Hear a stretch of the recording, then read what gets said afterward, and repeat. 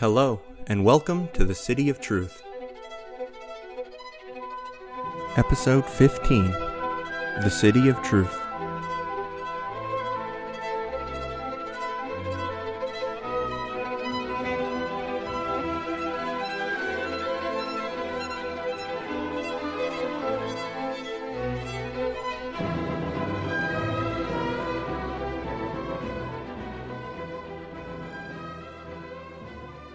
What is it we are doing here? I'm trying to bring you all, freely, around to my mind, to let you see what it is that I see, to show you a beautiful idea that I can only draw you toward. But what if I told you that it goes deeper than that? What if I told you that the whole universe is like this podcast? What if the whole universe is nothing more than a set of patterns designed to draw your mind and heart towards some greater truth? That everything that has happened in your life up until this moment, and everything that will happen to you afterward, is part of a singular design that is made to guide you freely to something beautiful, to the great unity of being that exists beyond our every perception. What if you were always meant to hear me? What if everything beautiful, everything good, everything that you love, is actually all one thing? God existed first, and then he determined that there should be souls that will participate in the absolute goodness of being. These souls are free and must have a domain of operation. They were given a capacity, above all, to apprehend the one great idea, the very thing we call being, the good that we see in everything we encounter. But this idea is utterly beyond any individual's capacity in its perfect and unified form. At least at first. The light of it is simply too great for us to bear directly. So this singular concept, which we call good or being, was shattered in the divine mind into 10 trillion separate expressions. These souls needed a means to apprehend the expressions, and the expressions needed to exist independently for men to grasp at them on their own initiative, and so matter was born. Ideas were given form, shaped by laws that dictated the forces of nature, all precisely tuned to mathematically perfect patterns and managed by billions of disembodied intellects, all designed and directed toward one end, to facilitate the development of these minds. The minds themselves were embodied, so that they had the tools to apprehend ideas and develop them themselves, as well as offer their labors to God. They would see in turn a progressive gradation of being, ascending a ladder of perfections with their mind raised ever higher, from evening to morning to pure daylight. They would perceive a great sea of beauties and see the connections between them, and form a singular notion called goodness, and this would be enlightened from on high. They would pursue it in ever more unified form, until they met its fullest expression, and there, at that very moment, their limited natural life would no longer be necessary. They would see an infinite light and become deiform. The mind of man, once a cloud of 1,000,000 images, would clear until it was a pure crystalline glass, through which the impenetrable light of being would shine. All would be well. But there were some that would choose one lesser good over a greater, who would darken their minds instead of enlightening them. Some would be wrecked by their intentions. Some would kill. Some would betray the very purpose of their existence. And once this was done, the thick fog of the infant mind would become like a sludge. The eye of the mind would become blind, and man would choose to remain in his blindness. This blindness overtook all mankind. Something needed to be done. If this perfect light were extended, if it reached out in its goodness to all things, to their utter limit, then it could, perhaps, be seen even by the darkest mind, that saw only the base meat of ideas and not their higher unity. And so that light did so. That light, that goodness, that perfect and singular being, the origin and end of all minds, became a carpenter and died as a criminal. Now the fog could be cleared. Even the basest and most material minds of men could see a man upon a cross and understand the command to love one another. But God did not fail to see all this before the first moment. It was all by design. The world we inhabit, that instantiation of all beautiful ideas designed to draw us upwards, is a shared reality by all mankind. We could only fathom such a directed experiment as the manipulation of forces around a single man, as a dream meant for only the subject alone. But the dream of God embraces all at once. Every one of its actors are part of the shared intention, but singularly so. Our universe is the optimal multi-billion variable solution for the enlightening of an endless variety of individual minds. Even the free-willed choices of men and angels cannot confound the plans, as the free choices of man are part of the plan.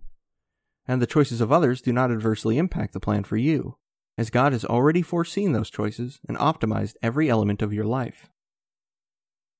In this plan, every man is its center. Every man is to be singularly married to that light. The whole of creation is coordinated under one grand design, centered on that light. Man is part of a society on a shared journey, the singular purpose of it all, and yet joined together for our mutual aim.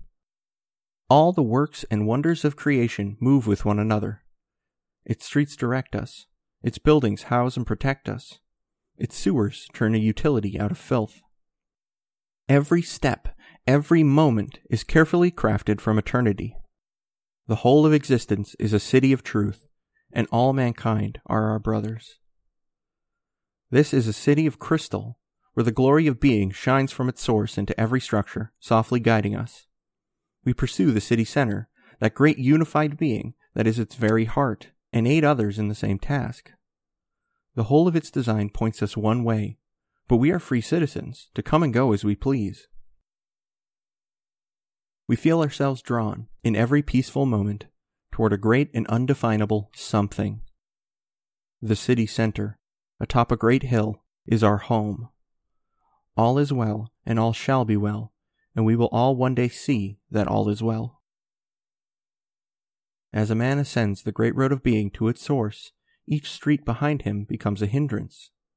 Each higher good that calls man is not helped by the lower only then obscures it. What was once a blessing must now be shunned. What once brought natural wisdom and joy becomes a part of the clearing fog. No man ascends by remaining where he sits, or climbing back down. So we were given pain and loss, the guards of the city that stand behind us. Thus this crystalline city drives us ever upward, often by destroying what we love, because a lesser love will taint the greater love. The light that is in your mind, that lets you know that 2 and 2 is 4, that brought us to accept that there must be a God, is all of one thing.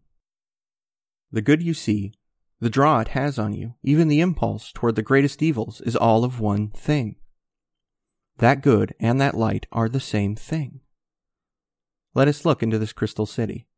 The whole of reality consists of 3 parts, and only 3 parts. God, yourself, and that great crystal that He has constructed around the both of you. He is the brilliant sun in the center whose light is reflected off the manifold faces, all individually cut and crafted to draw you, and you alone, toward the center. Yet, miraculously, the same is true for all the rest of us as well. It is not a mere home for one man, but a true city. Once you find that center and enter therein, it will consume you, not by annihilation, but by completion. You have a great wide hole in you right now.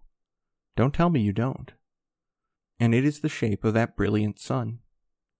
Every time you move toward the face of the crystal, when you finally reach what good light you think you see in there, you bump into its face. What you thought would make you happy is an illusion, and it is lost the moment you reach it. Surely you've noticed that. But why? Because what you wanted isn't the crystal. It is the light shining in it. You're looking the wrong way. Every moment of this podcast, every moment, has been my own attempt to craft a crystalline face, to draw you to see just what and where you are. Every word of it is part of this unity. Why do you have a mind and common sense? What goodness did we see in science that we refuse to abandon? Why does potential and action draw us inevitably to God? Why can there be only one truth? How is it that all things are ordered by providence to a greater end?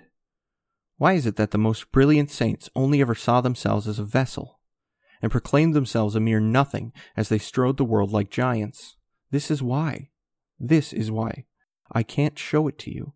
I can only point at it with whatever words inspire me. This is what you are supposed to know. I have found the point, the center of mankind, a unity awful to behold because it encompasses all things. Whatever is good is devoured therein, because all of that good is within it. The world then is this mere crystal, and when it is loved for its own sake, that love becomes a stain, smeared across the crystalline face, a filth that obscures. The filth is all the worse for its pull on us. Not us, but our beast, the part of us that does not see the point, but is itself the smear, the part that chose the dark. But that is not you. You are not your darkness. You are the thing that can transcend it. What a light I've found. It is God Himself, and I know this because it's the inspiration on the fringes of the mind, the muse of the poet, the moment of piercing insight, the thrill of requited love, the beauty of the woman or the babe or the land. It is warm and comfortable as the embrace of a wool blanket, and the sip of hot coffee, and the dog at your feet. It's grand, a tower that dwarfs galaxies, the thing of grandeur that makes it grand, unity, perfect unity. Love and light and peace and joy and the bowed head, the silent understanding, the thing of which I am, at best, only ever an image. The good behind the good. A reality more real than reality. All of it is one. There is nothing else. Matter is the crystal, and space the streets, and time the flow of traffic. But none of these are beautiful of themselves. The image is beautiful, the art, the technique, the quality.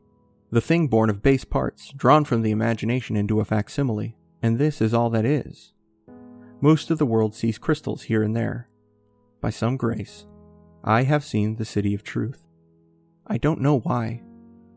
I'm consumed by gratitude at this, filled with shame for falling so short of it, burdened by the desire to show others what is not even in my power to see myself. I used to write fiction for fun. I can't really write stories anymore, it seems, and I think I know why. In this light, the imperfect has no luster. I am infatuated, in love, with something that is in everything but nowhere. All story is in becoming. In perfection there is rest and peace. That's all I know with any clarity. Not that I'm perfect, no. Of course not, I am nothing. But I see the perfect, and what can I say? I can't show you what I see. But it's all you need to see. And what's worse, you've seen it, but only in the glint of those crystals. You catch it for a moment, and you know something. The something. You're looking for it even now. I know. I don't even need to know what your goal is, or if you have a goal. It's the thing of goals, the thing that the hopeless think can't be attained. I've been pointing at it for you, hoping desperately that you'll turn your head. What awaits us is so beautiful, but only if we get out of the way. Our obsessions with created things are what's blinding us. There is a power in that center, that point, that draws all things to itself. Part of the beauty is that it does just that. What else could good do than want all else to share in its goodness? But it is also good to draw gently, freely, those things which would come, not to force the hand of those that won't. We are all poor blind fools. It is being that calls you. You'll never know a moment's peace anywhere else, because there isn't anywhere else. What I wouldn't do to show you what this is, or at least show you how to find it. I hope I've managed to show you at least some faint outline of it. I hope you do not grasp at some crystal and never see the city lights.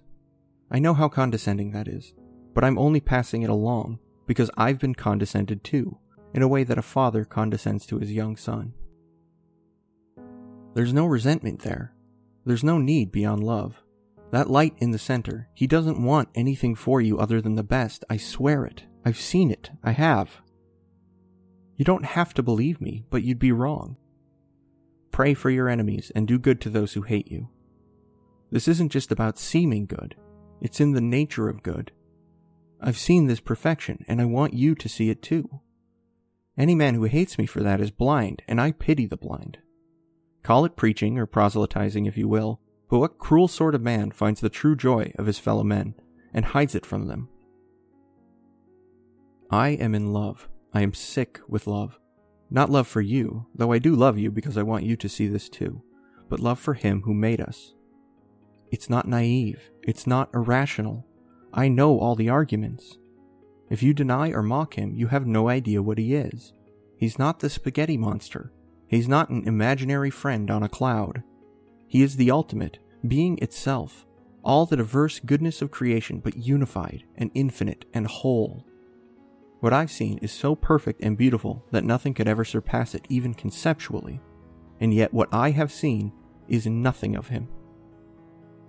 You may think that we're small and insignificant on our little rock here in this vast universe. The truth is more extreme still. This vast universe is a pinprick. The universe extends far out beyond what we can see, into realms of different natures. And then there are minds. There are literally billions of categories of minds superior to our own, realms of consciousness beyond brilliance, and those likewise are nothing to the One. Man's insignificance is not grasped even by those who profess it. But the One is not so limited by a silly thing like physical insignificance. What is infinitesimal in itself can be grand by love, and we are more than we seem. We carry a secret in us, a power to reflect beings and even being itself. We behold as he makes us to behold. The universe is a crystal, a city of truth. But so are you, and you were never meant to be alone. I do believe this. You don't need to be cynical anymore. You can trust that this light, that God, that goodness exists, and it is drawing you toward your home, if only you will listen. Some things are true, so true that they go to the core of our character. The whole rational framework we've built over this podcast allows us to cast ourselves headlong with trust into that bright abyss. We have kept our feet on the ground until now, so that we could fly when the time came. That time is now. It is rational to believe in the good. You are always right to trust in the goodness of God, without limit or distinction. To always trust that his goodness extends as far as can be conceived. A theology of maximum goodness and perfection of God is sufficient to find the entire truth. Whatever is the utmost he can do while remaining who he is, that is what he will do. Our trust can be absolute. No one could look at this good and singular light without being consumed by love. The rest, the mere physical, is a world of toys, of Legos, of crystal, empty in itself. They are props for us when we are children, meant to be abandoned when we grow. This is why you exist and what you were made for. You have an instinct for it pulling at you that you will ignore if the glimmers of created things blind you. Let them go. Abandon the crystal. See what's real. You have to trust the light, trust being, trust God. He whispers to you even now. Look at me.